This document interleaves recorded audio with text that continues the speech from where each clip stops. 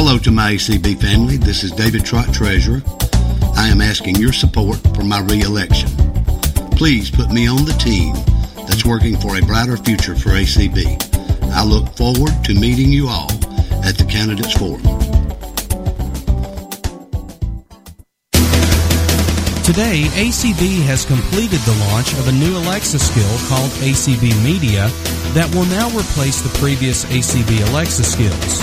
To access the new skill from your Alexa-enabled device, first enable the skill by saying, "Alexa, enable ACB Media," and launch the skill by saying, "Alexa, open ACB Media," and then select the stream of your choice. For the full list of stream names, please visit https://www.acbmedia.org/home/streams. Opinions expressed on ACB Radio are those of the respective program contributors and do not necessarily reflect views held by the American Council of the Blind, its elected officials, or its staff. Good evening and welcome to Tuesday Topics. I'm Paul Edwards, your host, and I'd like to thank Larry Gassman for streaming this evening. And Rick is lurking somewhere in the background. I'd like to welcome Cindy Laban and Gardenia as our hand raisers this evening. So welcome, Cindy. We're glad to have you. Thank you. Happy to be here. Excellent. So tonight we're, as we often do on Tuesday Topics, taking something of a risk in that we put out a notice, in fact, 2 weeks ago the first time, and then over the last week twice, asking you guys to think about some things that you think that ACB ought to be doing that it isn't, and not just little tiny things. Like I may get a call that says, I think that ACB ought to select a particular color for its shirt. That isn't for me a major kind of dream type thing. It may be for you, especially if you're Carla and want to stock just one item in the mini mall. But if you take what I'm looking for seriously, what I'm hoping to hear from folks is areas that ACB is not paying attention to now that we ought to be. So, for instance, it might be that folks will say, we are, as an organization, ignoring some of the really important needs of folks who have low vision, or of folks who are totally blind, or of folks who have guide dogs. And if you would expand on what we're doing that makes us be doing that, then you'll be more in line with what I was thinking about when I put this evening's show together. Here's the idea, or at least the core of the idea that I had when I put this idea together. I thought we would spend the first part just getting as long a list as we can of those areas where we need to work. And then after the first hour, those collected here would get the opportunity to talk about some of the ones that I guess for the most part, will determine are good ideas. And because for an idea to work, we have to figure out ways that we could actually do it. So what I thought is we would collect ideas during the first hour, and then during the second hour, we would pick up on some of those ideas and talk about how ACB might actually make them not just ideas, but actual realities that ACB is getting involved in.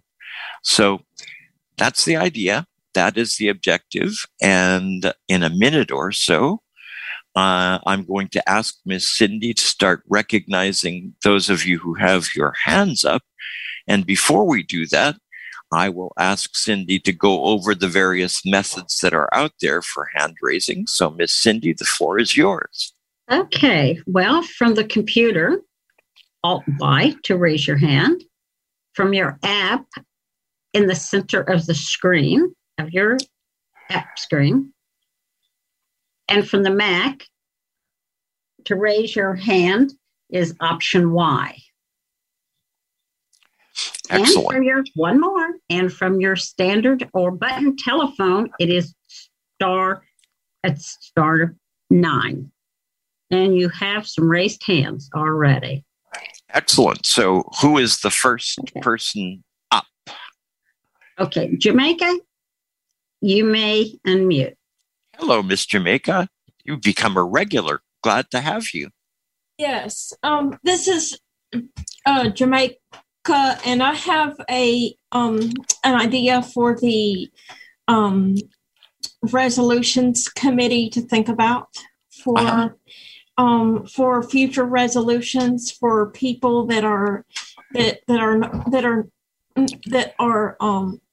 not able to actually call or actually be able to do by email, just to send in resolutions. And I didn't know whether this would be a good idea for a resolution or not, to put into the resolutions group of resolutions. And I'm just having a really hard time trying to put it together. But I wanted to ask this question to you, Paul, about seeing if we could have a resolution that had it where the resolutions committee could at least, for those people who needed someone to actually to have it where they could have it where people would dictate their resolutions to a person, rather than just having it as straight emails from from people that don't have email and don't know how to get in contact with the people on the resolutions committee. I just think that's something we should really think about. I don't think there'd be any problem with it, Jamaica. I know when I was chair of the resolutions committee, I talked to all kinds of folks on the phone and got an idea of what they wanted, then wrote a resolution based on what they wanted, and then contacted them and went over the resolution to get their approval. So, and I think that's really the way that the ACB Resolutions Committee does it now. If you wanted to make it mandatory that it happened, then it's not. I mean, you could do it with a resolution, but that wouldn't have nearly the power as making a change in the bylaws if you wanted to do that. That probably won't happen for another year or two. But I think that if you or anybody who you know would like some help writing a resolution, if you just call the national office, if you don't want to do anything other than that, using their 800 number and say you need help writing a resolution, they can get hold of someone from the resolutions committee and that person will call you. So I think it's pretty easy. And, use the 800 number for the ACB national office, which is, of course, 1-800-424-8666. And just ask them, would that meet your needs, Jamaica, or do you think we need to do more? I think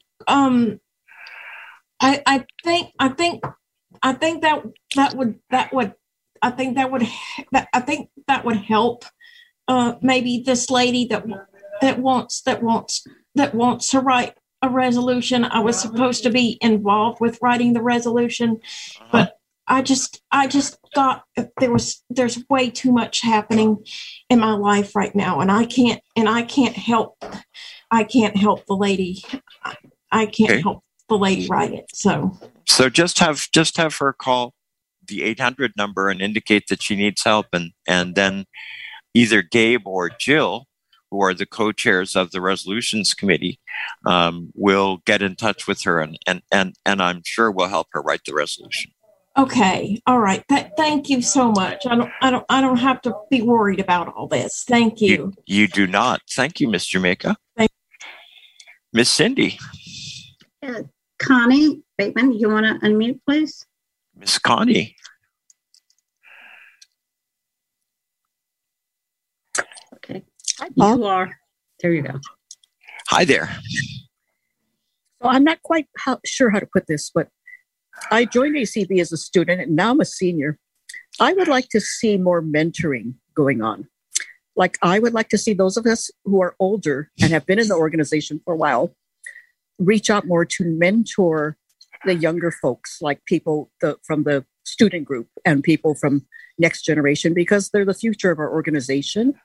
And I think we have a lot of life experiences and wisdom to share with them. And I think they have some interesting perspectives to share with us as well. So I would like to see us, I guess, provide more mentoring to the younger folks and also to work with them collaboratively. Does that make sense? It does, but tell me a little bit more about why mentoring seems to be a good idea. Well, because maybe some folks are new to ACB and don't quite understand how things operate and what they can do to contribute to the organization, what they can do to advocate for some issues that we work on.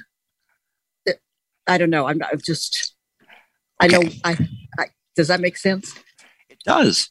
So stay around for the second hour, because I suspect your idea may make it to the second hour. And then you're going to have to tell me what we need to do to make it happen. Okay, good, because I need some time to think about it. Very good. All right, Ms. Connie, thank you. All right, Miss Terry, you may unmute. Ta-da. I'm back. Da-da-da-da.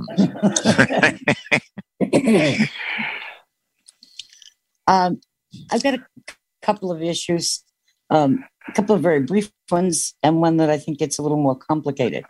Mm-hmm. And the first one is that I would love to see us put an 800 number in for the people who are listening to, for instance, a stream for the convention, that have to call in because they don't have access to broadband.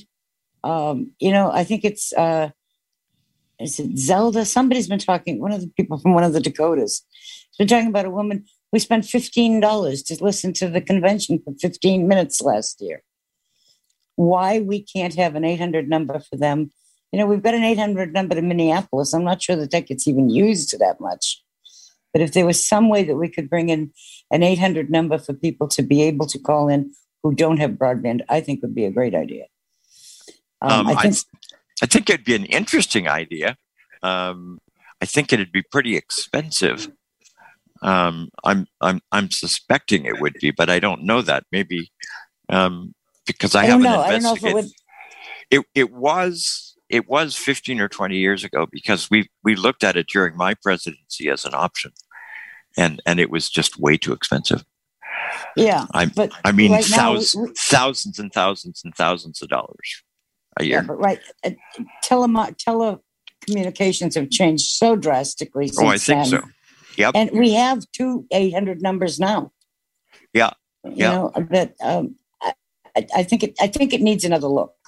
I think it does. I think it does too. So stay tuned for the second hour. And your other idea?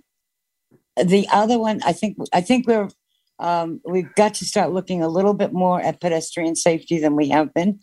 But and my third one, that I expect somebody else is going to come in on the pedestrian safety one. My third issue is I think we need to start looking very carefully and very honestly and openly at our out-facing view of ACB. Things like doing the Facebook and YouTube and that. We need to look at that very carefully, I think. Let's go back to pedestrian safety. Why do you think it needs to be relooked at now? I mean, we have a pedestrian safety manual. It's being rewritten now. as we speak. What else do we have to do? Because right now, as we speak, throughout the country, we're putting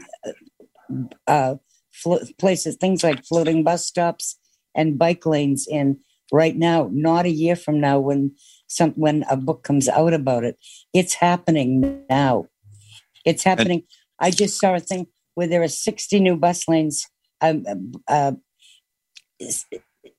between bike lanes and separated bus lanes going in 4 different towns in Massachusetts, for instance. It's happening as we speak. It's happening here in Silver Spring. So tell us what's wrong with a bike lane. It depends on where the bike lane is. If the bike lanes are up and down the center of a street, there's nothing wrong with them at all. But if the bike lane is between the sidewalk and the bus stop, then there's a problem, because you're having to cross that bike lane before you can even get to the bus stop. And because of the low level of volume of a bicycle, it's much more potentially dangerous to people crossing there to get to the bus stop. Alexa, stop. And what's wrong with floating bus stops? They are not near the sidewalk. That's the point. They are out in the street, and in many cases, they are designed in such a way that you're not even sure where they are from the sidewalk. If you're walking down the sidewalk, somewhere along on your left, you're going to need to cross the bike lane and then get to the bus stop and then figure out which end is which of the bus stop. And the bus stop would normally be a shelter or in just many a sign. situations. I've actually seen it with the shelter on the sidewalk and with the shelter out at the stop. Goodness. There is no consistency with them at this point.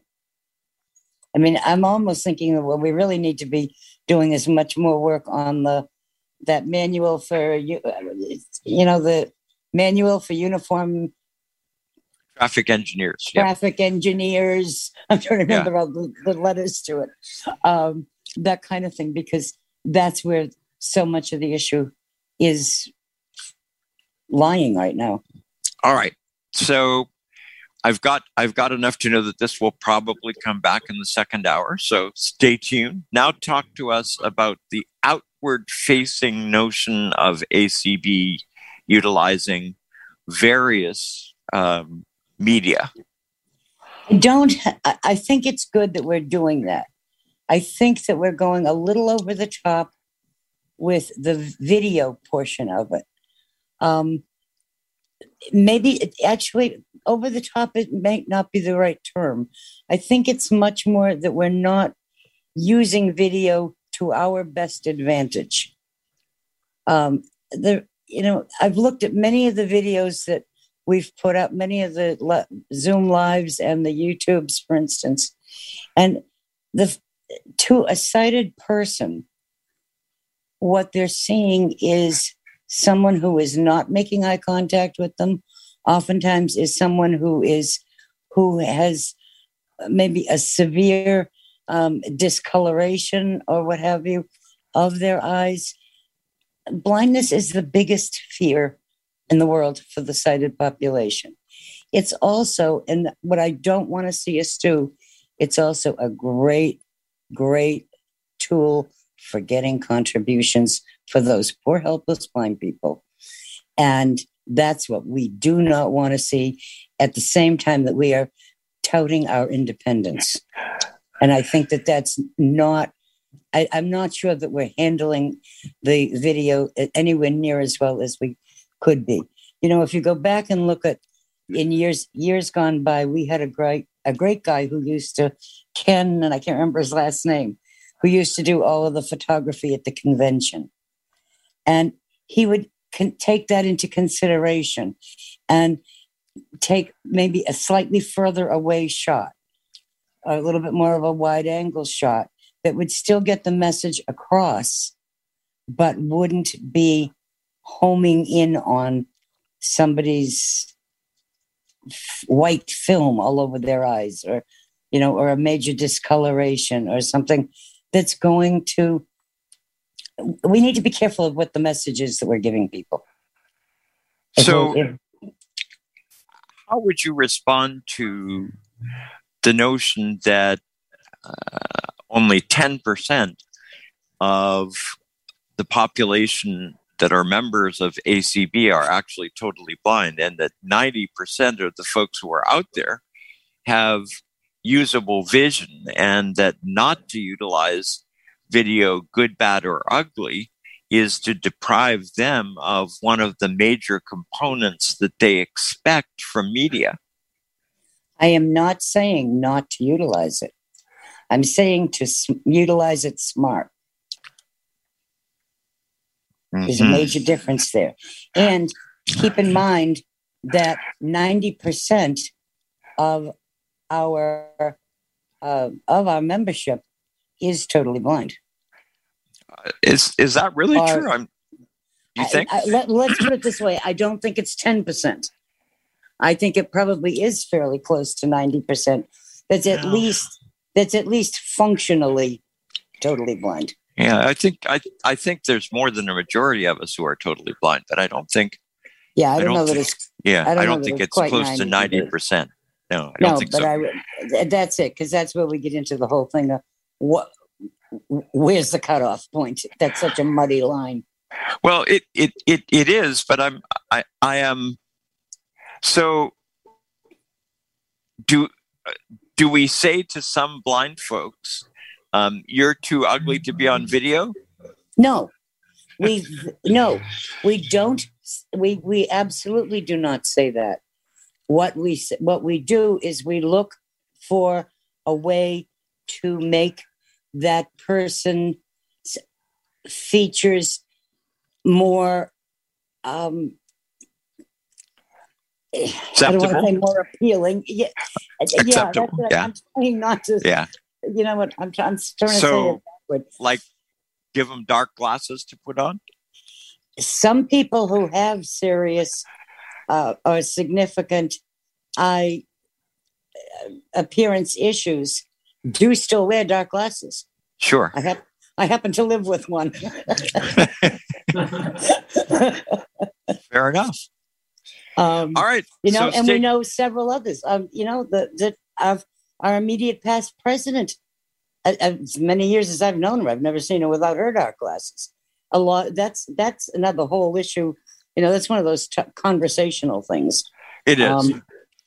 But I do think that what we want to do is all I'm getting at is what we want to do is we want to portray, regardless of someone's appearance, it's their independence, their abilities. That's what we need to be able to portray, and we don't want to. I don't think we should be turning people off to it that way. I get all that, but it's going to be interesting, and we'll see what other people say, and we'll also need to talk about how we would implement this during the second hour. Would we set up a group called the Video Police, or what would we do? No, actually, I think there are some very simple fixes. You know, maybe I'm more oversensitive to this because my very first Christmas gift that I ever remember was a camera and a developing kit. My father had graduated the School of Journalism at Boston University, and he was a photographer, and he brought me up as a photographer. So maybe I'm more sensitive to it, more aware of it than many people would be. I don't know. Thank you, Miss Terry. We will talk to you during the second hour, so don't disappear. I won't. And think about how we do this, because as I say, an idea that can't be implemented isn't an idea, it's a waste of time. All right, Miss Cindy. Okay, 1508 ending in 613. You may unmute. Hello and good evening. My name is Jane Perry, and I'm from Falmouth, Massachusetts on Cape Cod. I have three things that I would like to address. Number one is I love ACB. I just rejoined. I've been in and out of the Bay State Council for the Blind for many years, and I'm an older person. But my biggest concern is I would like to see an awareness campaign triggered at doctors to have information in their offices about rare syndromes. Now, I have a rare syndrome of retinitis pigmentosa, and I connected with three people on an ACB call. And one of them knew somebody that I was on a panel back in 2015, and I haven't seen or talked to her since. So I think there needs to be more information out in the physicians' offices, not only just about macular, that's for people who are older, but about the hearing impaired, visually impaired individuals and people that have rare syndromes, because there is pending research out there. That's one issue. The second issue is being an older person, and I know you're doing an initiative, because I attended a legislative seminar, about low vision aids being paid by Medicare over $500. I just received a very important piece of technology from the Mass Commission for the Blind that has changed my life. I have practically lost all of my vision 3 years ago to retinitis pigmentosa at the age of 63. And I have now a talking text-to-speech screen reader from Optelect. And I can read my mail, I can read recipes, I can read the back of a box. It's life-changing. And I think that we need to get not only low vision aids, but also talking things into the hands of the older folks that don't want to use computers, don't have the money to buy computers or technology. And the last one is now. Are you able to use the large print portion of the Optelect device as well? It doesn't have large print. It only talks to you. Really? Okay. An Optelect, very good. Speech to talk, clear reader. Very good. Excellent. So, excellent. And the third point is, and then you can ask me any questions you would like to entertain. Very good. I'm an advocate for the older people. I've been doing this for a long time, and I do a lot of public speaking and a lot of advocacy. So, and I think I know of you. I don't know if you live in California, but anyways, the other thing is kind of like segued into Terry's, my friend, concern about public safety for people who are visually impaired or totally blind. And I have served past on the Falmouth Transportation Management Commission, and took me 18 years to get an audible, accessible pedestrian signal. And we just put one in after I was involved with getting a regular crosswalk where there's two older housing developments, and now it's audible. And also about roundabouts. Yes, we are doing another initiative about the paratransit, but we have to think about safety in our own neighborhoods, in our own villages that build a neighborhood and build a city or a town.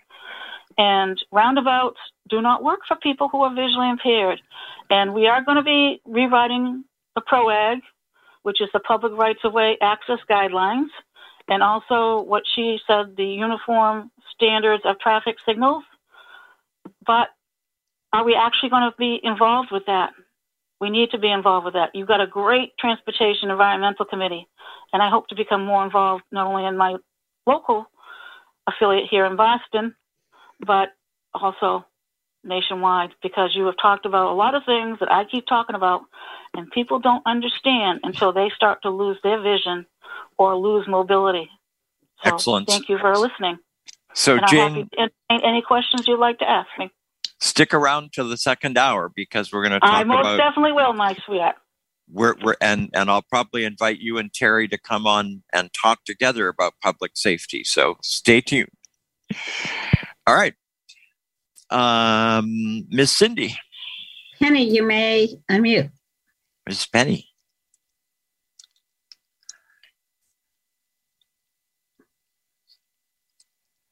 Suspense.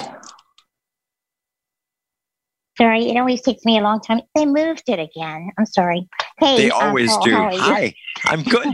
I'm good too. I want us to get back involved with rehab again. We used to be involved in rehab.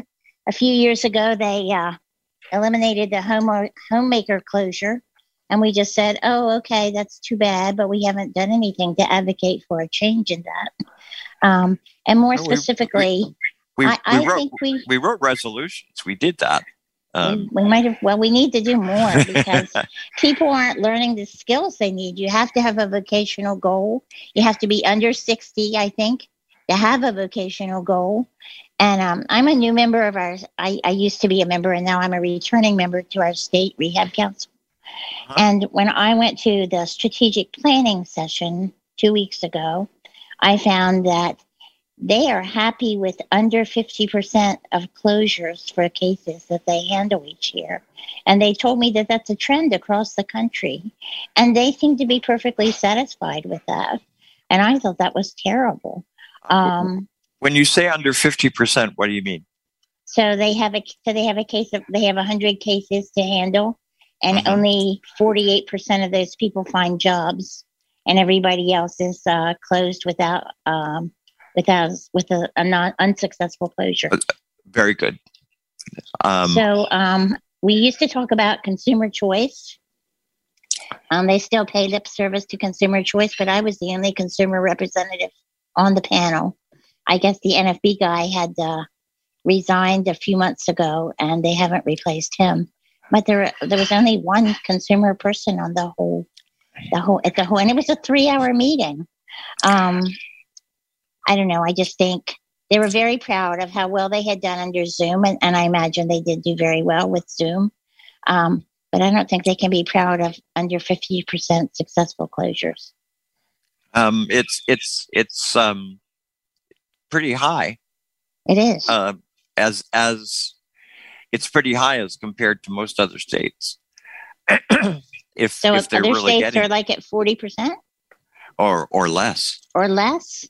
Then what's the point of voc rehab? Because all these people are not getting served. Well, that's another question.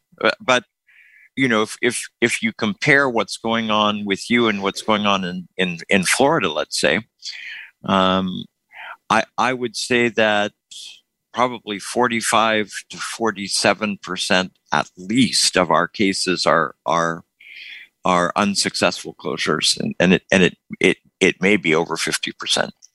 And is the agency content with that? We as a council have required them to provide ongoing reports, but we haven't been able to find convincing evidence anywhere in the country that there's very much that can be successfully done. But we'll talk during the second hour about what we could do. I think there are some things we can do, but I think that I think that when I got on the council quite a long time ago, I was horrified by the non-positive closures and the rate at which they operated. But I'm not so horrified now as I used to be. Oh, I still am. When I was there before, maybe 20 years ago, 15 years ago, the rate was better. It wasn't much above 50%, but at least it was above 50%.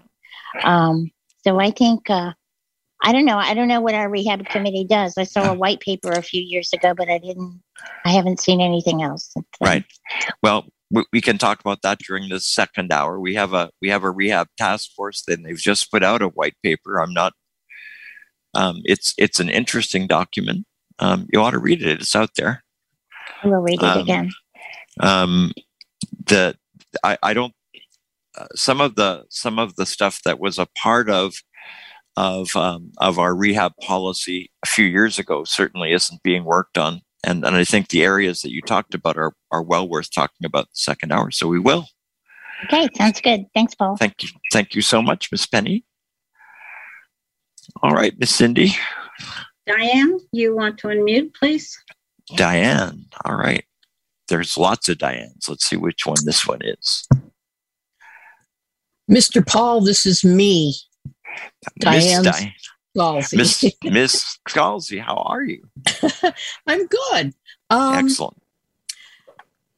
I think my dream would be, I've only been involved with ACB for probably not even 2 years yet, but I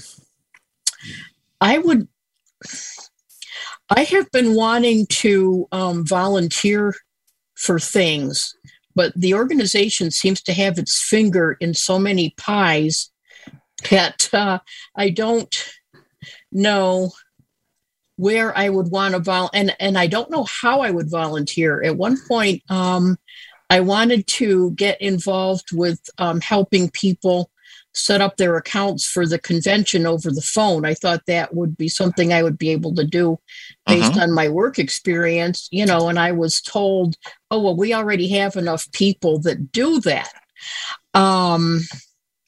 And, there've been a couple other instances like that. I am going to be working with Peggy Carpenter on something in September, which I hope will maybe demonstrate some of my capabilities to people. But, I feel like unless I know somebody that can steer me in the right direction, I just don't know how I would get started in figuring out what I might want to do for the organization. So I would like to see some kind of a process where, we might find out maybe through webinars and things what volunteer opportunities are available besides. Obviously, I know about hosting in the community and, facilitating calls and things like that. But I would like to know what other opportunities there might be to serve in the organization and how I would go about, getting myself out there to take advantage of opportunities that there might be. I think you'll definitely be back in the second hour, so don't go away. Okay. Thank you, dear. Miss Cindy. Yeah. Okay. Musi, you want to unmute, please? Can you hear me now? We can. Okay. Well, mine is a little bit, dreamlike. I just think that we should be more connected with other blind organizations around the world. I mean, the International is right up in Canada, I saw, and there's a European Union one. I just think we should attend each other's conventions and get to know more people around the world. Well, we are members of the World Blind Union. Right. We are a part of the North American and Caribbean region. Right now, Kim Charleston and Mitch Pomerantz have been our representatives, but I think that Dan Spoon will be taking over sometime soon for one of the two of them. I don't remember which, and one of them, Kim, I think. Is now president of the North American and Caribbean region. So we're pretty involved with the World Blind Union. I think we can sure talk about it more in the second hour. Should we be more involved with the NFB or with blinded veterans? Well, I mean, we attend their conventions. Does anyone attend our conventions from another country? Yes. Okay. We have we have an international committee that's chaired by Sandra Sermons at the moment, and she usually does, and you can find it this year, what's called an international luncheon, where people who are from different countries and who are attending the convention get an opportunity to tell us about what stuff is like where they are.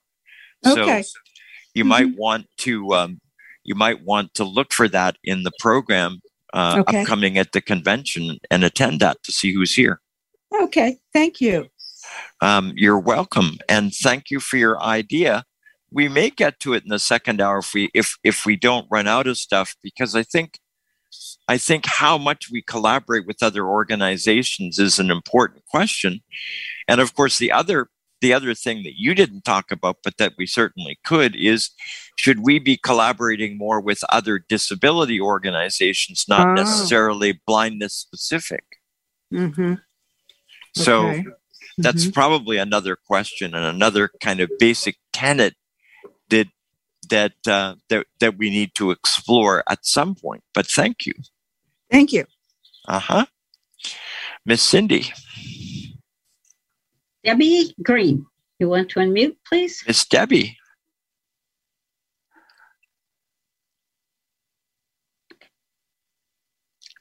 Okay, there you go, Debbie. All the Zoom webinars. We can hear you, Miss Debbie. Okay, we good? Yep. I want to kind of build on what Connie said earlier. There is, and I don't know this, Paul, for sure, but has there been an uptick in the membership of ACB over the last year or two since we've been doing the Zooms and community calls? Yep. I think so, and I think that though I don't have the statistics, I think it would probably be accurate to say that while there has been an uptake in membership of some affiliates, particularly some special interest affiliates, I know that BRL and LUA have both seen an increase in membership. Most of the new members have probably joined as at-large ACB members. Okay. I'm one of those. And I'm just absolutely thrilled with what you guys are doing and wish I could have been here 20 years ago. But we do too. That's so kind.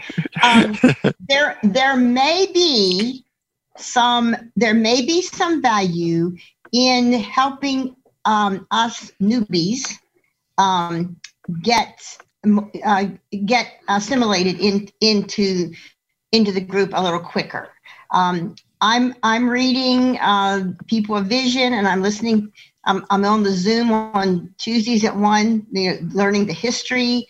I'm involved in actually 2 different states in their groups and am loving it. But there might be some value. And Connie had talked about having the young people, finding a way for the young people to get assimilated and learn. But it may need to broaden to just any new person.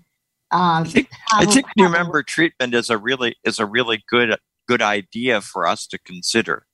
What should we do? Should we create a mentoring system, for instance, where we assign somebody who's been a member for a while to work with that individual? Or should we create a system where there's a new member kit that provides people with all kinds of information about ACB? Or should we do both?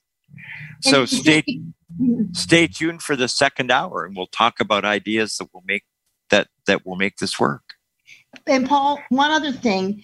Yes. Is there an affiliate for friends of ACB folks? So like, let's say my daughter, or my grandchildren, or other, people who have blind people in their lives and would love to be connected with other people who have blind people in their lives, as kind of an affiliate. I don't know if there'd be any value in that or not. There isn't at the moment. It's an interesting idea. Let's talk about it during the second hour and see what other people think about the idea of putting it together. I know, we have constitutional rules that say that 50% of our members have to be blind, and 50% of the members of most of the affiliates that we would accept would probably have to be blind. But that there's no reason why we couldn't create an exceptional affiliate where that wouldn't be the case if there was benefit to be found by doing it. So I think it's a really interesting idea. Let's think about it next hour. Okay. Thank you a lot. Miss Cindy. Chanel, you may unmute. Hello and good evening. Hi there. Hi, I am Chanel and I am an ACB community host. I have really been enjoying listening to the candidates forums and all these things. I am also fairly new to ACB, and I just simply want to concur with what Diane has stated about desiring to know how to volunteer more with the ACB. And particularly, are there volunteer opportunities for those of us who wish to participate virtually? And it was just really striking. I had so many thoughts going through my head, but last week, somebody mentioned how you could talk to 10 different members in the ACB and get 10 different definitions of what the ACB is about, what it does. So I think just exploring that a little bit would be great. Really getting a consensus for new members. Okay, how could we help? What could we do? I enjoyed the candidate discussions about really, trying to tailor the opportunities to the individual's needs. And I even had the crazy idea that it'd be fun to have I don't know about fun, because creating an affiliate is quite a bit of work, but a community affiliate.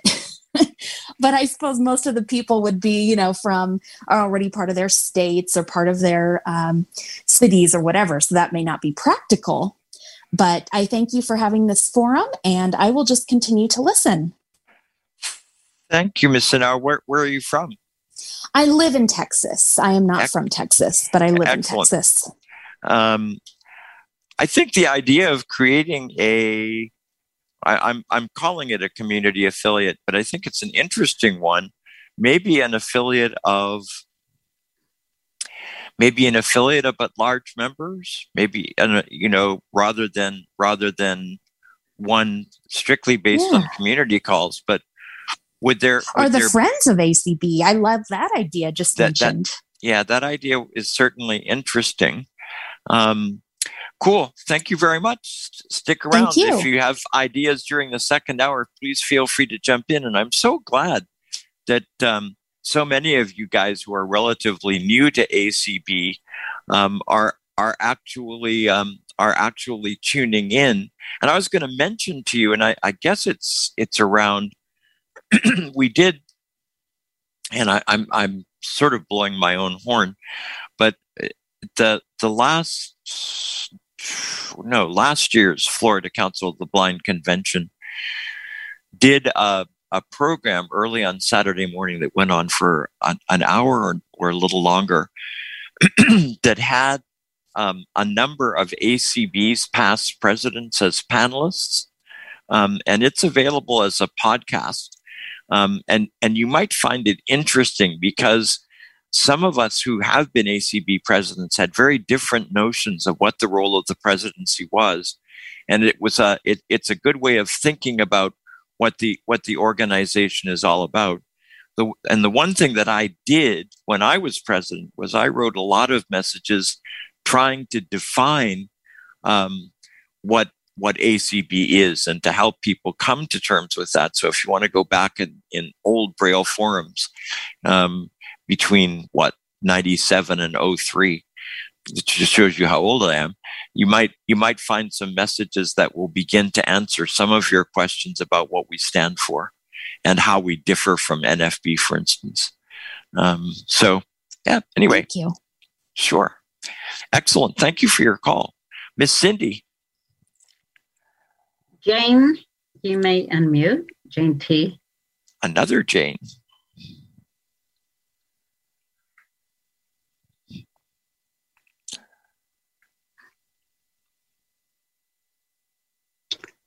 Are you hearing me now? Yes. We are. All right. First of all, if they start a group for at-large members, they ought to call it Living Large. Woohoo! I think so. And to you, is it Chanel who's in Texas? We just recently moved back to Minnesota for family stuff, but boy, I miss Texas. So all the best to you there.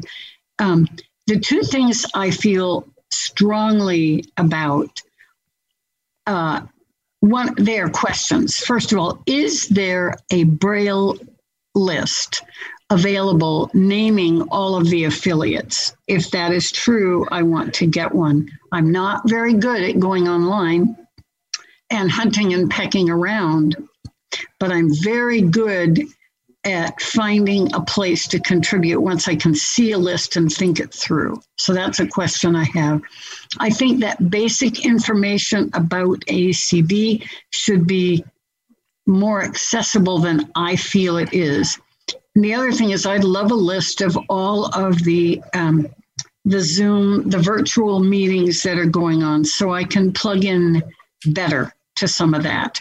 And I think those are concrete, down-to-earth steps that we can help get done that will help a lot of people. I'm going to mute myself again. So thank you. Just before you do, Okay. Let's talk a little bit more about your question.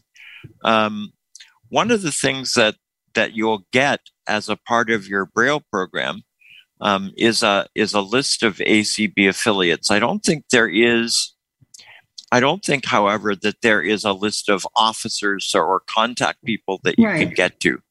I think that if you use that list that would in work. the program, it would give you an idea of what the interest elements of those affiliates are. And then if you call our national office, they can give you a contact person for any of the affiliates that you're interested in. I think, though, you're right that there is this huge question, and we really probably just need to put the question itself on the table. And that question is, how do we accommodate the needs of two different populations? One of those populations are folks who are becoming pretty competent with using technology, but the other are folks who, for a variety of reasons, are not competent, really want information made available in other ways. We've certainly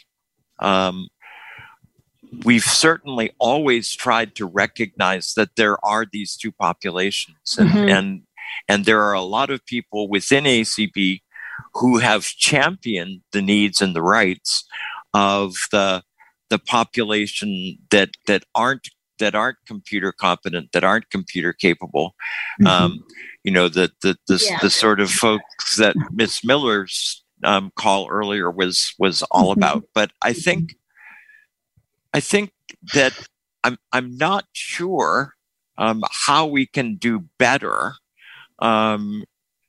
because there is so much more information that we're putting out there than we've ever put out there before. Yes. And so part of the question is, do you make a rule that says, for instance, that any information you're putting out on email, you have to make available in alternative formats as well? No, I don't think so, because I understand the enormous amount of information that is available, and some of it I get to. There just needs to be something very basic that gives people access. So if they call a national number, they can say, I'm very interested in the Veterans Association. I'm interested in people, blah, blah, blah. So try a couple of things that I recommend that you do. First, the approach that I suggested in terms of, and probably not every affiliate is going to be there, but virtually all of them will be. But the second thing that you might also want to consider is find out when Board of Publications meetings are happening and attend some of those, because they're responsible for everything that gets published. And one of the things they do every month is they offer an opportunity for folks who aren't members of the Board of Publications to provide input to the group. And one of the things that that the BOP has and that you could get is a policy manual that actually talks about what our policies are with regard to things like large print and what needs to be made available in Braille and how we draw the lines between stuff that gets done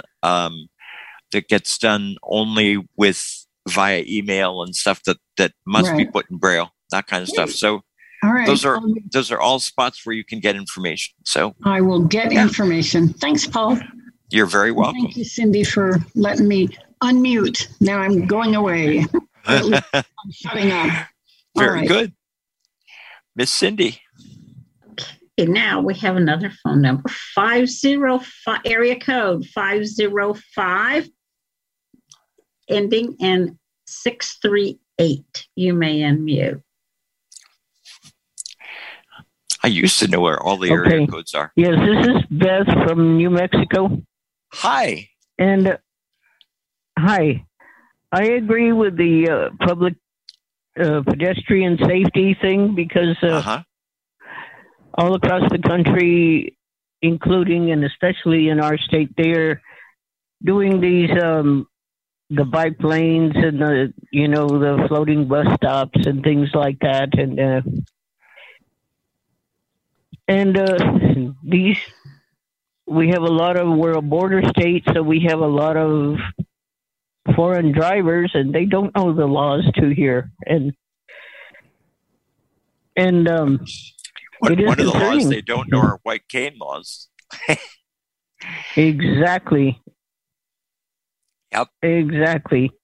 But then bike lanes sometimes aren't any good if they're between the bus stop and the sidewalk. Because inevitably one of those people will try and drive between them or try and beat the light. That's what they like to do. Oh, that's scary. Yes, it is scary. Yep. Thank you, Ms. Beth. And also I agree with the I've only been a member for ACB for possibly 3 years. And I just rejoined again to where there is a list of affiliates and a list of stuff that we could volunteer for and volunteer and join, but in Braille, because I'm not that computer savvy either. Yep. No, I hear you. The last computer I had was a Windows 7. Everybody tells me, well, no, you'll have to get retrained. And rehab is not retraining older seniors or even training seniors for jobs because of that WIOA thing. And that's crazy because 66 is full retirement age. After that, you could make as much money as you want to and still get your Social Security. And they're not retraining any of us. Well, and I think that would be good. I think that's a good point, and we'll probably discuss that during the second hour. Older people and training to use technology and employment. And now because of COVID, you could even work from home. The thing from our state was we want you to have integrated competitive employment. My aunt was working for the federal government and she cited, and she was working from home. Yeah. There's a lot of stuff that if you learn how to use a computer or technology, you could work from home. Yep. Thank you, Miss Beth. We appreciate it. Miss Cindy.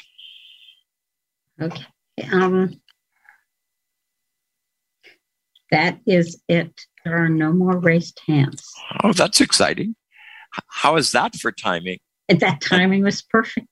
And it is now almost 8:00. So we have a lot of ideas that have been put forward. For the fun of it, well, first I should really ask Cindy, do you have some ideas you'd like to add? Well, I'll tell you, Paul, these topics, every single one was just, you can't say no to any of them. They were all so good, but you know what? Yep. I've been out there and done some of this floating bus stop work along Terry, and I work with Montgomery County, Maryland, and our floating bus stop Future and Vision Zero. And I'm going to tell you, those floating bus stops, they are setting up, we have what's called shared, where you walk from the natural curb where the shelter is out to a very narrow platform to stand to wait for the bus. My dog would not go. She just would not, because they're not trained. And could a car get through there when Beth said that? No, they're only either 8 to 10 feet wide. Yes, probably, possibly. They could give it a shot. And they are dangerous. They really, really are. And we're fighting it. We want a moratorium put on them in Maryland, but we're not winning. But everything was excellent. You kept me awake this whole hour. There you go. So I want to talk about 2 or 3 things that so far have not been put on the list. One of the things that's come out of a number of studies that have been published over the past few years is that where we can make the most impact in terms of changing lives is getting involved with children. That is, kids who are not yet fully grown and fully developed. Now, clearly, that's not something that a consumer organization of blind people would typically work on. But I think that if we take the idea of mentoring, for instance, there are a lot of us who are Braille readers who know more about how to read Braille and how to be effective at it, and who can be role models, than there are among, say, sighted teachers of the visually impaired. And if we could set up a system where we could start to mentor kids, but more importantly, I think we ought to think about what are some of the areas where kids are falling behind. Lack of community education and vocational education, for instance, not getting enough opportunities to interact with other blind people might be another issue, and a whole range of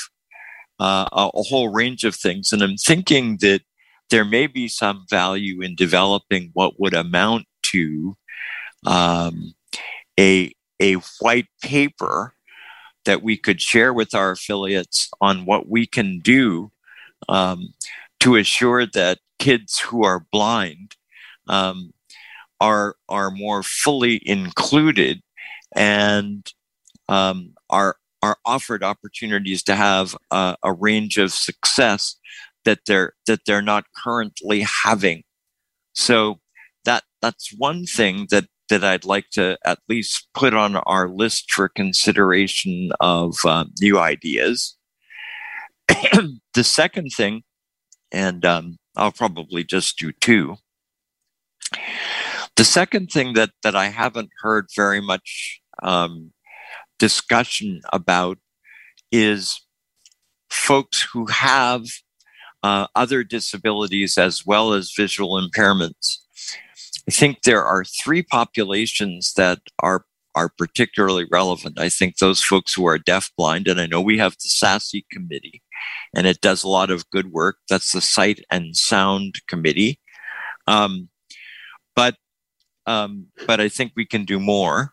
I also think there are a huge population, and this may be one of the reasons, Penny, for the rise in the number of folks for non-positive closures in rehab. There are a large number of people who are now receiving services who are multiply disabled. That is, they may have intellectual disabilities, and therefore are perhaps harder to place than they were. But I don't think we're doing much of a job of encouraging them to be part of our consumer organization either.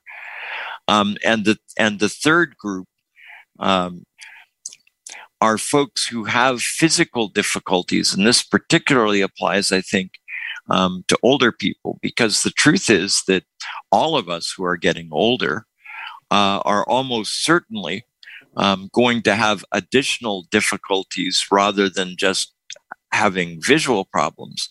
So there are two subgroups here that I think we need to seriously consider. One are folks who have been healthy all their lives, but who suddenly lose vision, but don't just lose vision because there are other problems that they operate with when they get older as well. Could be heart conditions, could be breathing issues, could be a whole range of other things. But the fact is, the older we get, the more likely we are to suffer from multiple disabilities. And I'm not sure that we're doing as much to recognize that and to begin to build systems that are ensuring that we have that. And of course, the other population are those of us who have been blind all our lives, but who are beginning to have other difficulties as we get older. So those are some of the areas that I think ACB could look at becoming more involved in and making some other elements. So I think that takes us to the end of the end of that of the list of ideas, and I think one of the ideas that came up a lot was the idea of mentoring. So I'm going to talk for a minute or two about mentoring, and then I'm going to ask Ms. Cindy to look for raised hands who'd like to talk about mentoring. I've always thought that mentoring is something that ACB should become more involved in, not just with new members, but with older members as well. You know, I've talked about some of the areas where I think mentors can be helpful, but I'm not sure that we have at the moment a really good training program that in fact trains mentors. My local lighthouse in Miami, when I was living down there, actually applied for a state grant to run a mentoring program where those of us who are already working acted as mentors for folks who were enrolled at the lighthouse. But even though I think we did a good job, and many of the folks who were enrolled in the lighthouse did in fact end up getting jobs, and it was a successful program, I don't think that we provided the kind of training in what a mentor is supposed to do that ought to happen. So I think there are a few questions that we need to ask about mentoring. What's the best way to implement it? Are there resources out there that we can use? Should the national office take the leadership in providing mentoring training, or should it be done through special interest affiliates? How do we recruit mentors? But perhaps more importantly, especially since we're perhaps finding it harder to find folks at the lower end of the spectrum, how do we find mentees? So I think both of those questions are out there. So let's talk some more about mentoring. Let's see who would like to join the discussion about mentoring, which was one of our major ideas for the last hour. Miss Cindy. Connie Bateman, you want to unmute, please? Miss Connie. All right. Well, now I've had some time to think about this. So I want to talk about two main areas. One is the area you brought up, Paul, which is training, and the other area is resources. Mm-hmm. So in terms of training, I think we could form a mentorship task force that would develop guidelines for defining what is a mentor and what should a mentor do. Then we could have workshops during the ACB conventions, either virtually or in person, to train people how to mentor people, how to, to explain, okay, what is a mentor? What is a mentor and what a mentor is not, and to train people, during workshops at the conventions. So those are a couple of possibilities for training. Now, in terms of resources, we have tons of them. For example, we have the ACB community calls. We could have a call maybe every other week or maybe once a month that is co-sponsored by a couple of special interest affiliates. For example, we could have a call that's co-sponsored by Alliance on Aging and Vision Loss and ACB students, and the facilitator would have, a few questions that people could discuss on the call. Or, we could have a call co-sponsored by Visibilities, Visually Impaired Senior Abilities, and Next Generation. And we could do the same thing, just pose a list of questions to discuss. We have a presence on a couple of social media platforms. For example, ACB has a presence on Clubhouse now.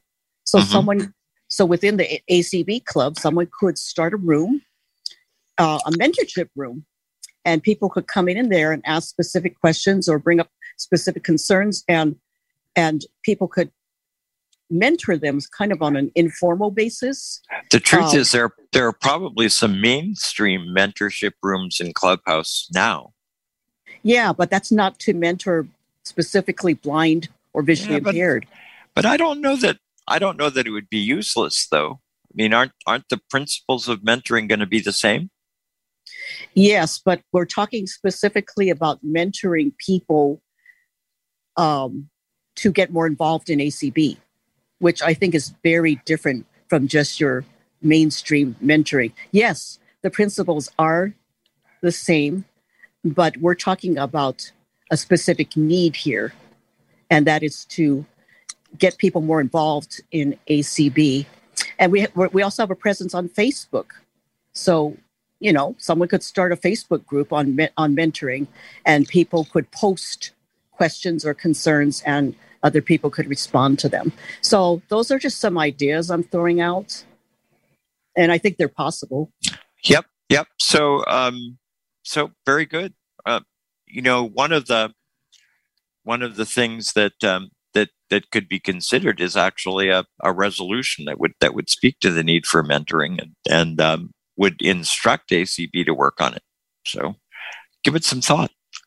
Okay, I might actually write one and get some assistance from people like you or Jeff Tom to kind of clean it up and edit. And absolutely. I haven't done that since I was a student, so I better brush up. Now that I'm retired, I have time. Exactly. All right. Thank you, Miss Connie. Appreciate it. Anybody else want to talk about mentoring, Miss Cindy? Meryl, you may unmute. Hey, Meryl. Zoom webinar. Can you hear me? Muted. We can, but Ms. Schechter, how are you? Fine, Paul. Hi, Cindy. Hi. Yes, I just wanted to say that, first of all, Cindy has been a great mentor to me and continues to be. So I want to thank you very much. And I am in the process, I have started mentoring someone in our chapter. And she just had exposure to, she was never able to attend a national convention. So she heard it virtually last year, and it's going to be, she registered and she'll be hearing it again this year. And she has thanked me for teaching her a lot of things. And also, I was the chair of our convention committee from Maryland, and she was on our committee. And she did a fantastic job, and she didn't think that she could do it. She didn't have the confidence, and then I instilled confidence in her. And so I am so grateful. And I guess since I became a J.P. Morgan Chase Leadership Fellow last year, I've just been blossoming and doing so much and helping others. So I'm going to continue to do that. So thank you so much. Miss Merrill, that's excellent. So we can count on you to work on mentoring when it gets set up. Excellent. Absolutely. All right. Mm-hmm. Thank you, dear. Yep. Miss Cindy? Okay. Now, I know we have two Beths, one with a phone number. This one does not have a phone number, so she must be on her iPhone or on her computer. So Beth, you may unmute.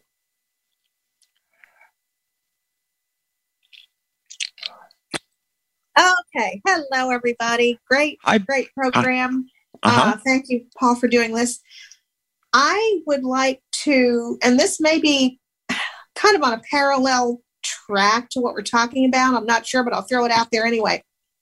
I would like to see some PSAs, public service announcements for radio and TV. I mean, you hear them all the time for St. Jude's Hospital.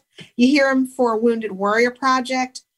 That could be a way to get people interested in ACB, and it could be a start toward mentoring. And the other thing that I was going to say was I consider the community calls already to be mentoring because they are, one in particular is helping me. It's the one about being blind from birth. And it is helping me to learn from other people about their experiences. I'm also doing research on my own on prematurity, retinopathy, prematurity, and things like that, learning things that I never knew from that. So those are just two things I wanted to throw out there. Excellent. Thank you, Miss Beth. It really is interesting. You know, there have been times in the past where we have spent a fair amount of money putting together PSAs, both video ones and audio ones. I'm not sure that we've done it really since the explosion of technology that makes the production of video and audio much easier. But our difficulty has been getting radio stations to play them. We have just not found that we get a lot of bang for our buck, or at least that was certainly my experience 15 or 20 years ago. I don't know what's been done in the last 10 years. So I don't know whether. Was that true for TV stations as well? Oh yeah. TV I stations. hear them all the time for other things. Yeah, I think though that those places actually hire people to get their stuff put on as PSAs. And I'm not sure we could afford to do that. But I think you're right to raise the question. That is, why is it that other places like St. Jude's Hospital and that kind of thing get heard, but the ACB ones don't get heard? Because there are some out there, and there are a lot of state affiliates who've done them as well. I know Florida has several PSAs on our website, but we just can't get radio stations to carry them. So it's interesting, but I think it's a really good idea. Thank you so much, Ms. Beth. Okay, welcome. All right. So mentoring, let's see if we have anybody else. Miss Cindy? Penny, you may unmute. Miss Penny. I found the button. I was thinking in terms of mentoring more in terms of people who are blind, who need some help just getting through the advent of blindness. There's kids and there are families and people who care about their friends and relatives who are blind. And I was thinking maybe if we partnered with some other organizations, it might be, if we made our willingness to be mentors known, that might be a way to start. I was thinking of the Vision Serve Alliance, because they have all the support groups that AFB used to have. Also, the Prevention of Blindness Society does support groups for older adults all over the country, and they're really excellent. And APH, of course, is in touch with students. So maybe that's a way to get started. I mean, I think it's great if we want to mentor people like Meryl is doing to help them get more involved in ACB, but we need to mentor people who don't even know who ACB is, because they're the people. I remember I grew up knowing nothing about blindness. I never knew another blind person. And it's a lonely existence, and you don't know really what to do, and you hope you're doing the right thing. And most of the time you're pretending you're not blind. We need to help people in that situation. So it was interesting because one of the groups that that we used to work with, and you probably remember, was a national parents group who used to run NAPFI. Yep, a track in conjunction with our convention, and it was really helpful and appropriate to be involved with them. Unfortunately, they disappeared, I think. Yeah. Yeah. Well, they've been absorbed by a local lighthouse, and oh, really? Yeah, in New York. Which one? Yeah. Oh, well, they're not doing much else, so maybe it's good they're doing that. You know, some of our affiliates also do a good job of mentoring. JDUI does a great job of mentoring. We have a group of people called empathizers, and in any stage of the guide dog process, whether or not you're thinking about getting one or your family wants to feed your dog Oreo cookies, you can call us, and we've been there and done that, and we can provide good advice. And so I'm sure AVL could do a mentoring program as well. BRL certainly can teach people how to use Braille. So we're doing some of it, but we can certainly expand. Thank you. Yeah, I think that what I'm thinking about is that perhaps we need to do more to broaden mentoring into a kind of a core issue that ACB adopts, and then spread it to the other affiliates. And make it known. Yeah. Make people know that what we're doing. Yeah. Yeah, exactly. I agree with you. I think it's a good idea. And I just want to comment on Terry's 800 number idea. I mean, we're getting a substantial amount of money and exposure from Verizon. They like us. They're not the only phone company in the world. I mean, it could be a grant funded, at least to begin with. It could be, and it would be. I think it's certainly worth exploring anymore. It was too expensive when we were talking about it when God was little, but it now may be quite possible. So it might be. Thank you, Miss Penny. You're welcome, Paul. Mm-hmm. Let's take 2 more calls on mentoring, Miss Cindy, and then we're going to move on. Terry, you may unmute. Terry. I just wanted to say, Connie's idea, I would be more than happy to have something to do with mentoring on disabilities. Right. I think, I had hoped that we would do that with Next Generation. If someone's got a better connection with them for doing something like that, to see if they even have an interest in it, I would be more than happy to do that. Maybe even if I did it one Friday night a month, something like that with disabilities, I'd be more than happy. Yeah, the very quick thing I want to say is when we get to pedestrian safety, probably the person who's carrying the banner higher than anyone else in this area concerning pedestrian safety, I believe is on the call now, and is Sue Crawford. Okay. So just so that Cindy's aware to look for her when you get to that topic. Thanks. Well, actually, we're probably about there if we want to try to cover most that we're going to. So, Miss Cindy, do we have Sue Crawford on here? Let me go down here and look. It's always harder. Susan, if that's you, it probably is. May unmute. Hey, Sue. You can educate us some. Okay, there you go, Susan. Okay. Hi, this is Sue. Hi. Can you hear me? We can. Hi. I'm sorry. I joined when Penny was talking about 10 minutes ago. So we're talking about issues that are important for ACB to address. We are that we're not, and particularly some pedestrian safety issues were brought up, including bike lanes and floating bus stops. Right.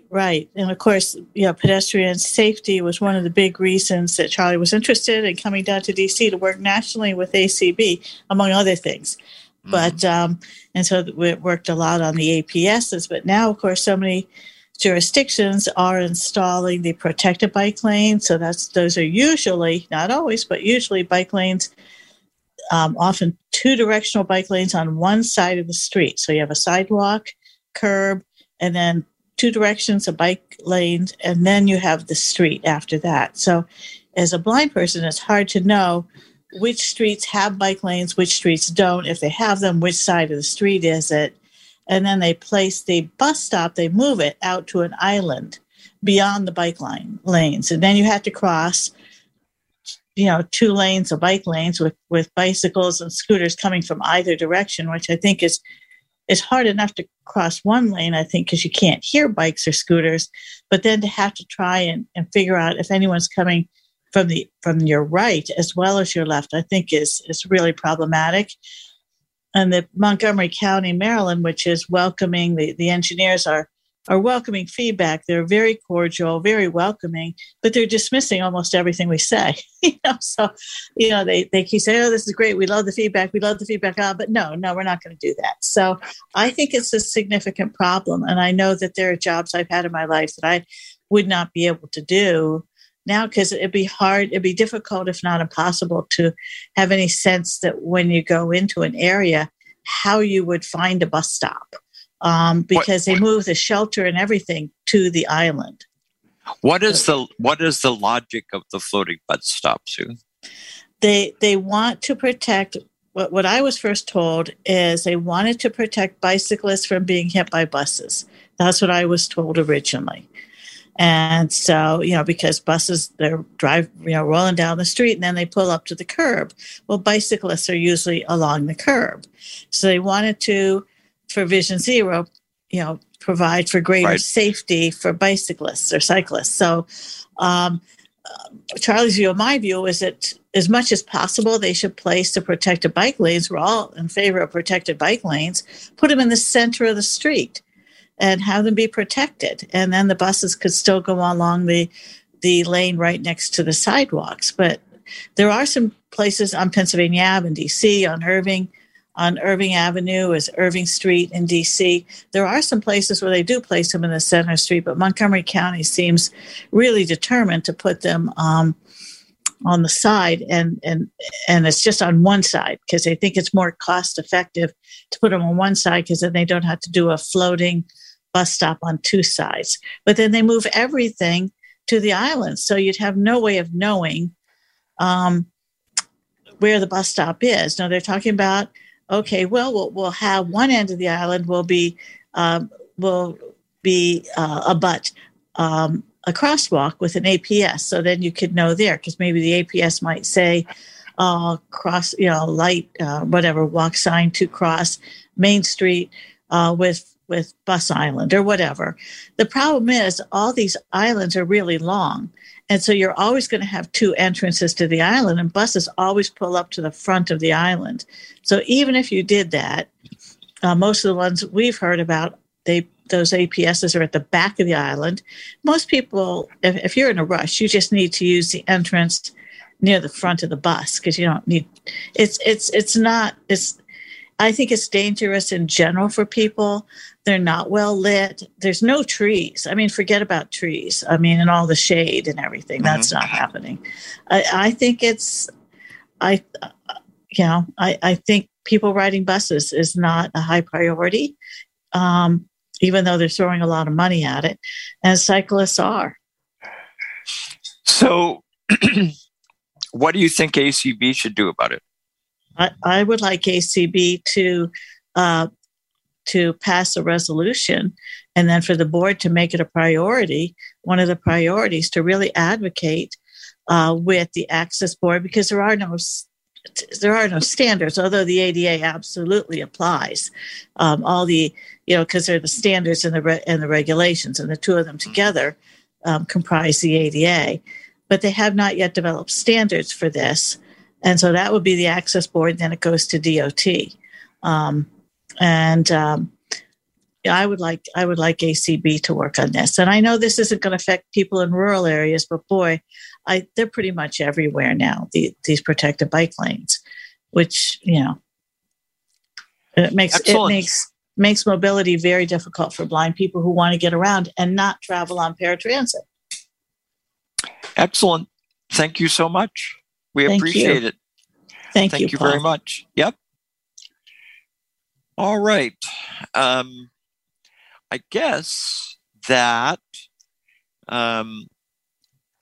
let's just sort of open it up, Miss Cindy, and see what people want to talk about for the rest. Because a lot of them, we've talked about roundabouts, and we've talked about some of the other stuff. So let's see where people want to go from here. Okay, Diane, you may unmute. Yes. Okay.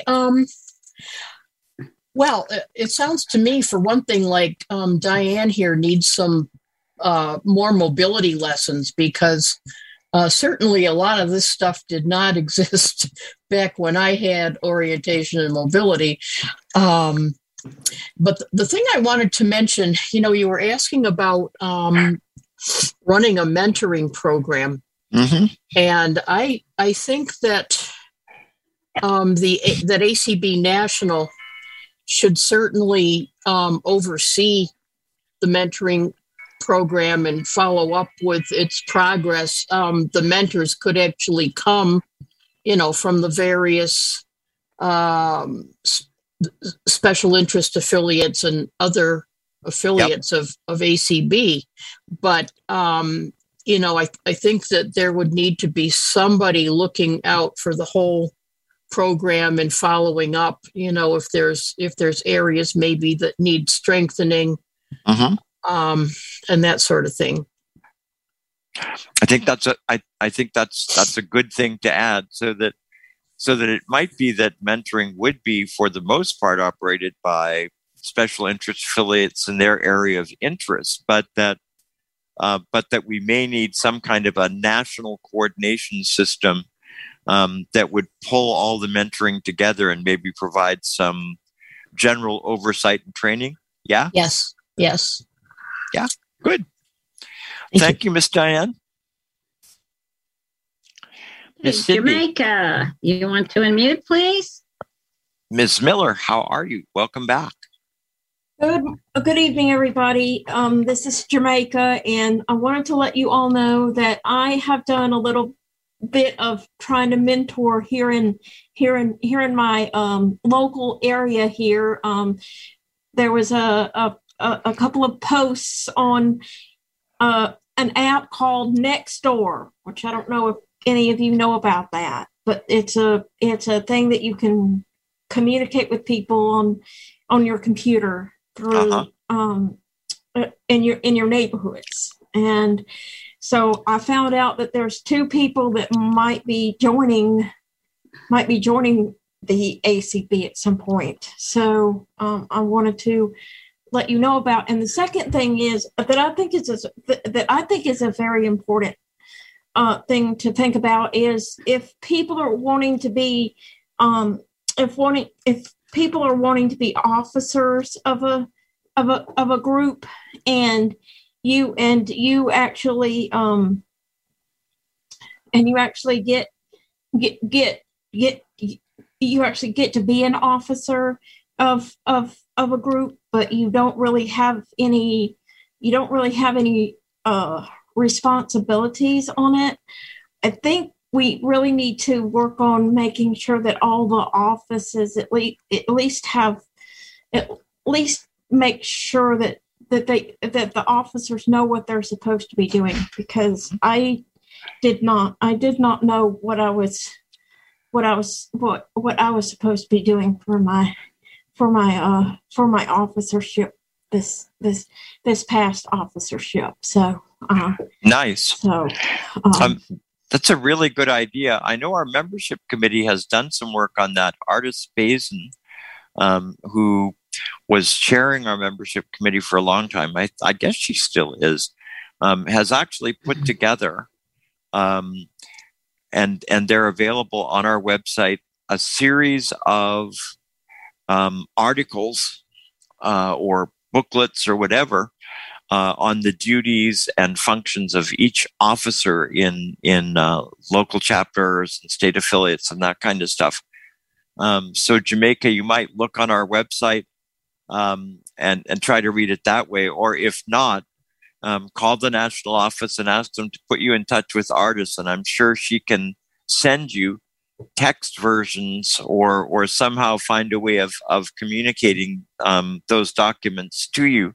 But they're there, and they're really handy to read before or at the same time as you start to serve as an officer. So the fact is they're out there, and I think it would be cool if you could get hold of them. Okay. Thank you so much. I will definitely do that. But I just thought I would mention it as part of the mentoring program. I think that's excellent. Thank you, dear. Yeah. Excellent. Thanks, Jamaica. All right. Okay. Who is that? Pam Coffee. Miss Coffee, how are you?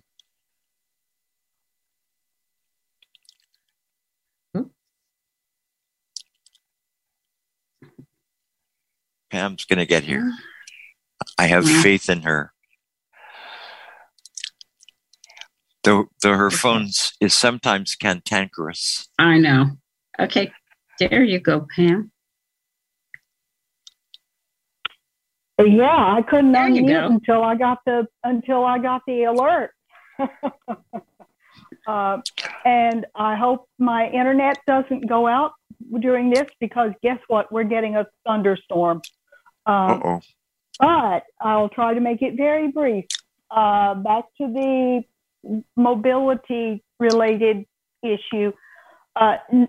Where I live, never mind the bike lanes, never mind the roundabouts. There aren't any of those where I live. But there on my street, there are no traffic signals, either audible or otherwise.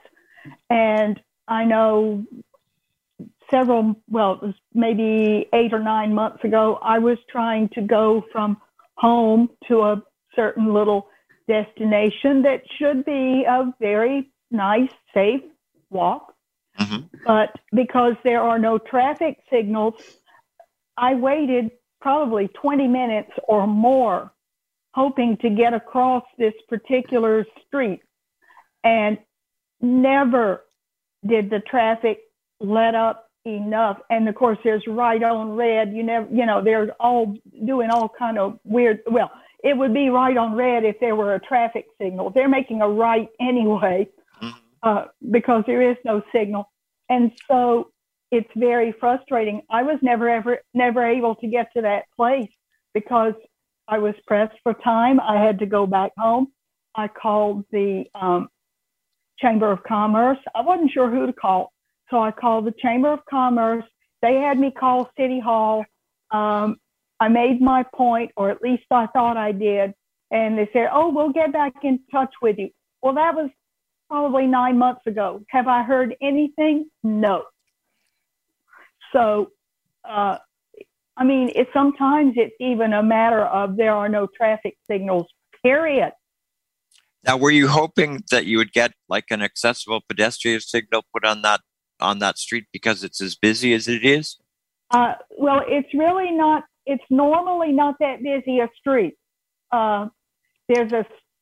It runs off of a very busy street that is.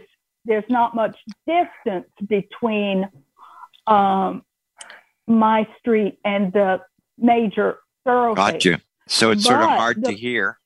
You can't. No, you're right. You can't tell which cars are about to do what, because you're hearing all the traffic on the highway. It's actually a highway. And I would love to have an audible signal. I mean, that would be wonderful. But just a signal, period. I mean, people have accidents right close to where I live because there are no signals. Well, I think the connection is with traffic engineers. So what you might want to try is call City Hall and ask them to put you in touch with their traffic engineers, and they should be able. I did talk to City Hall right shortly after this happened, and they said they would contact, relay it to whoever it needed to go to. Well, that was, like I said, that was probably, it's been more than 9 months now. It's been closer to a year. Excellent. I think it's a it's a serious issue. But I guess what I would do is I'd call City Hall and say, I want to talk to a traffic engineer. Yeah. And see what happens. Well, then. I don't know that they would listen to me though, because in this area, everyone worships the car. Well, we have a pedestrian safety manual, and you can certainly look it up on our website. And even if you can't get to it, you could certainly let them know about it, and tell them you'd at least like them to read it. And it's in the process of being revised now, but at least a lot of the basic issues are covered in that manual, and it's a good introduction for traffic engineers like in your town. And it's on the ACB website? Yes, ma'am. Okay, I will find it. I will send it to whoever, because it's very frustrating that there are no traffic signals, period. Excellent. Miss Pam, thank you so much for your call. Unless you get on the other side of the highway, and then they have them, but not on this side. No, that's no fun, and it's not going to help you. Not when you want to walk to the pharmacy or the whatever, and you don't want to get hit. So, yeah. Thank you, Miss Pam. Thank you so much. Mm-hmm. Miss Cindy. Okay, Beth, you may unmute. This is Beth without the phone number.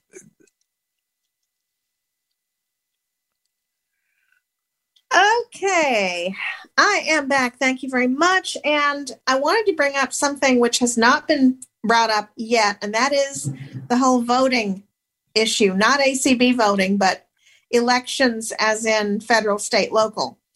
And it's my understanding that in the state of Virginia, which is where I am, there is a way now to vote electronically, but you have to have a printer and you have to be able to sign the envelope.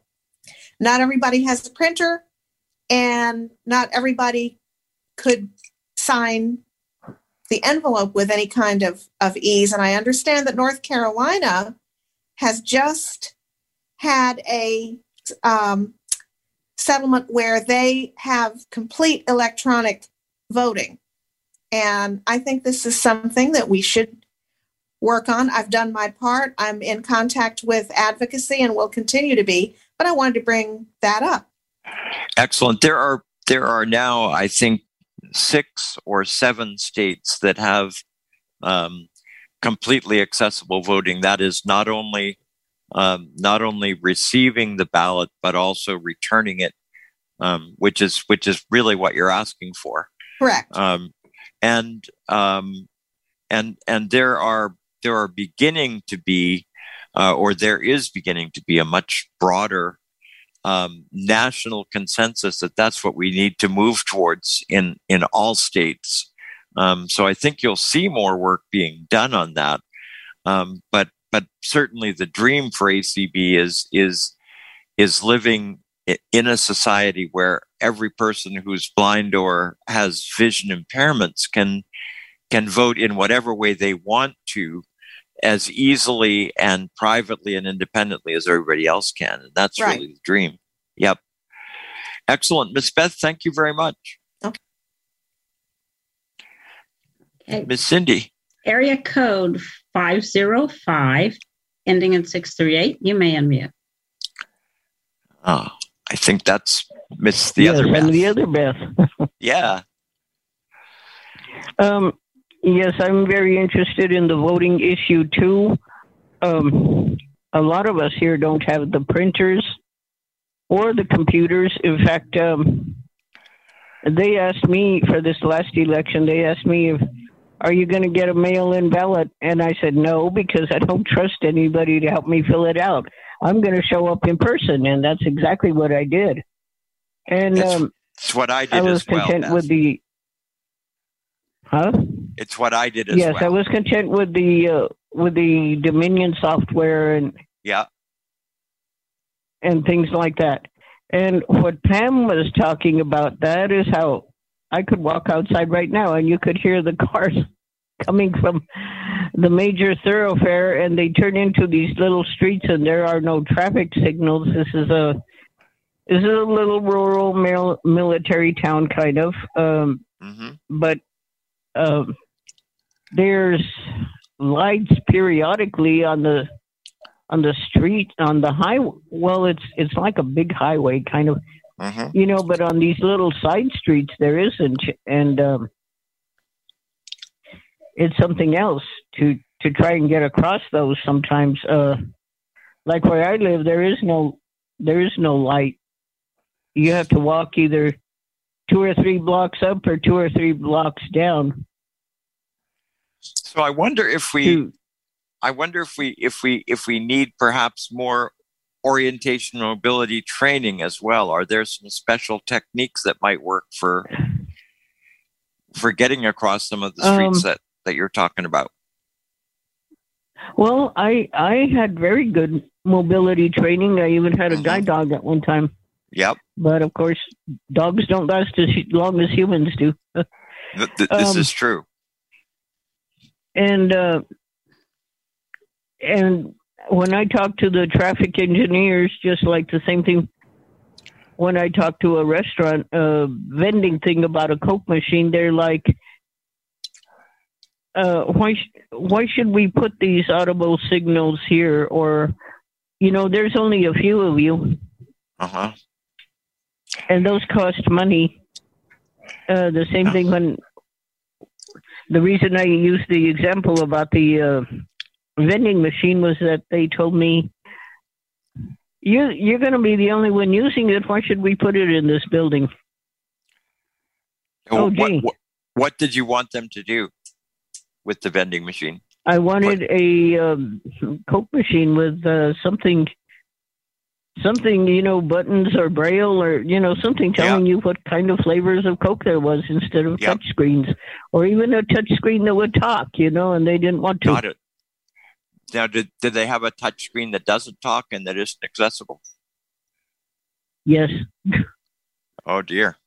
And I said, I can't use those, and I said, can't you put them back the way it was? And they said, no, why, what for? You'd be the only one using it. And I'm like, fine, you don't need my money either. I'm not going to buy from this Coke machine. What kind of a building is it? That was a rehab facility where I was, but most of the vending machines are like that here, in the different buildings, like motels and not restaurants, but there's a like big those difference, rehab though. facilities and stuff. If the rehab facility is a Title II facility, that is a facility that's run by state or local government, then you have a pretty strong case to make for them to actually put an accessible vending machine in that area. If it's a Title III entity under the ADA, then it's a little harder. But I would certainly explore that a little bit, find out where the funding for that facility comes from. And if it is, I believe a lot of it comes from Medicaid, and a lot of it did come from the state. I'm out of there now. Thank God. I didn't. Yeah. Excellent. But so you would have had a stronger case to make if we had been talking to you about it then.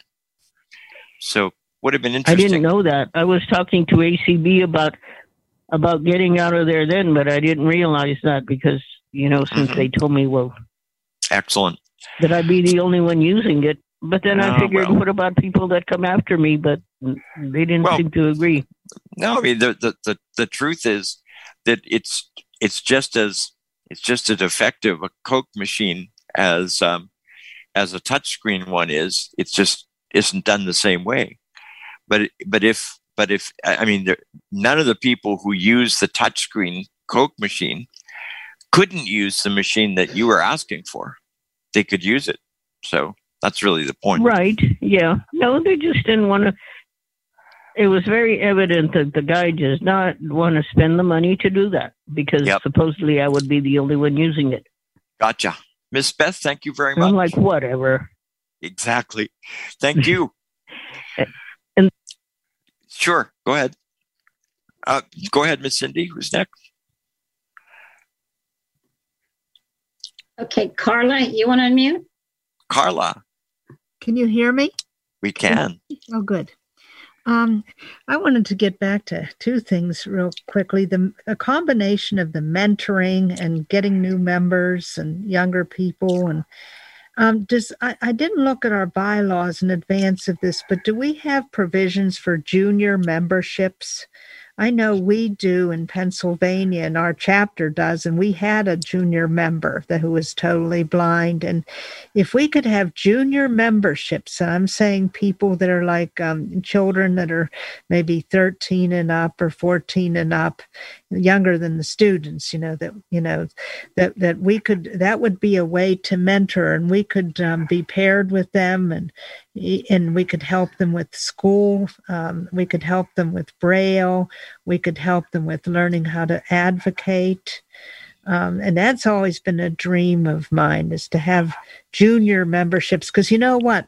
Someday we're all going to die off, and we have to keep this organization going, and we need to start grooming the next generation. And I mean younger than next gen people, you know what I mean? We need to really start working. And sometimes young people need role models who are blind and visually impaired. And I wonder if that's ever been, given a thought, because that would accomplish a lot of things. It would be mentoring and also keeping our membership going.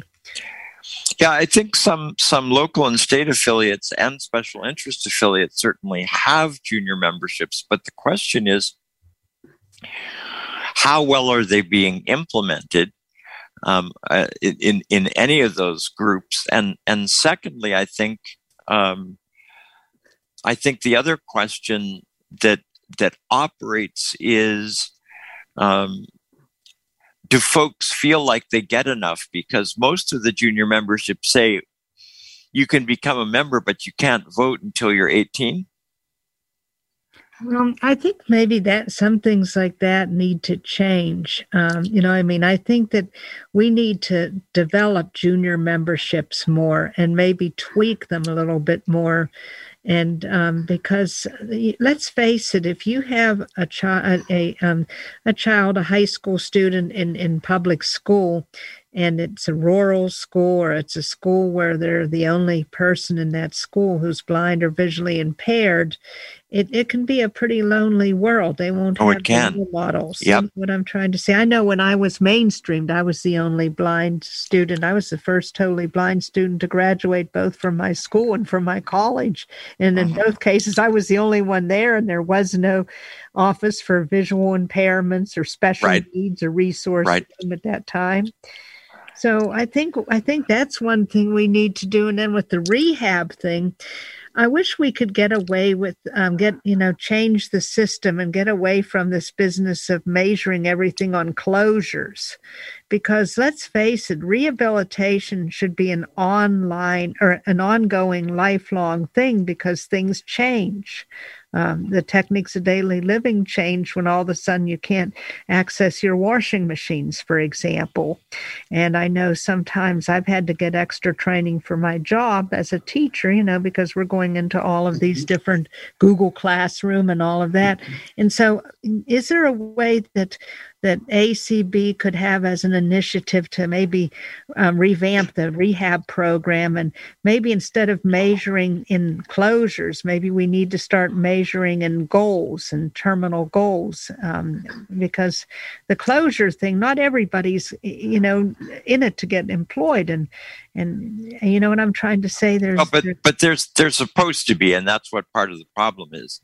But that's why we got rid of the homemakers and, for the senior citizens. I think that's part of the reason. I don't think the reason was sufficient. I think that both homemakers and unpaid family workers did a tremendous amount of good for folks who were blind and visually impaired, because they created a plateau where folks could hang for a while and get more training than they could otherwise get.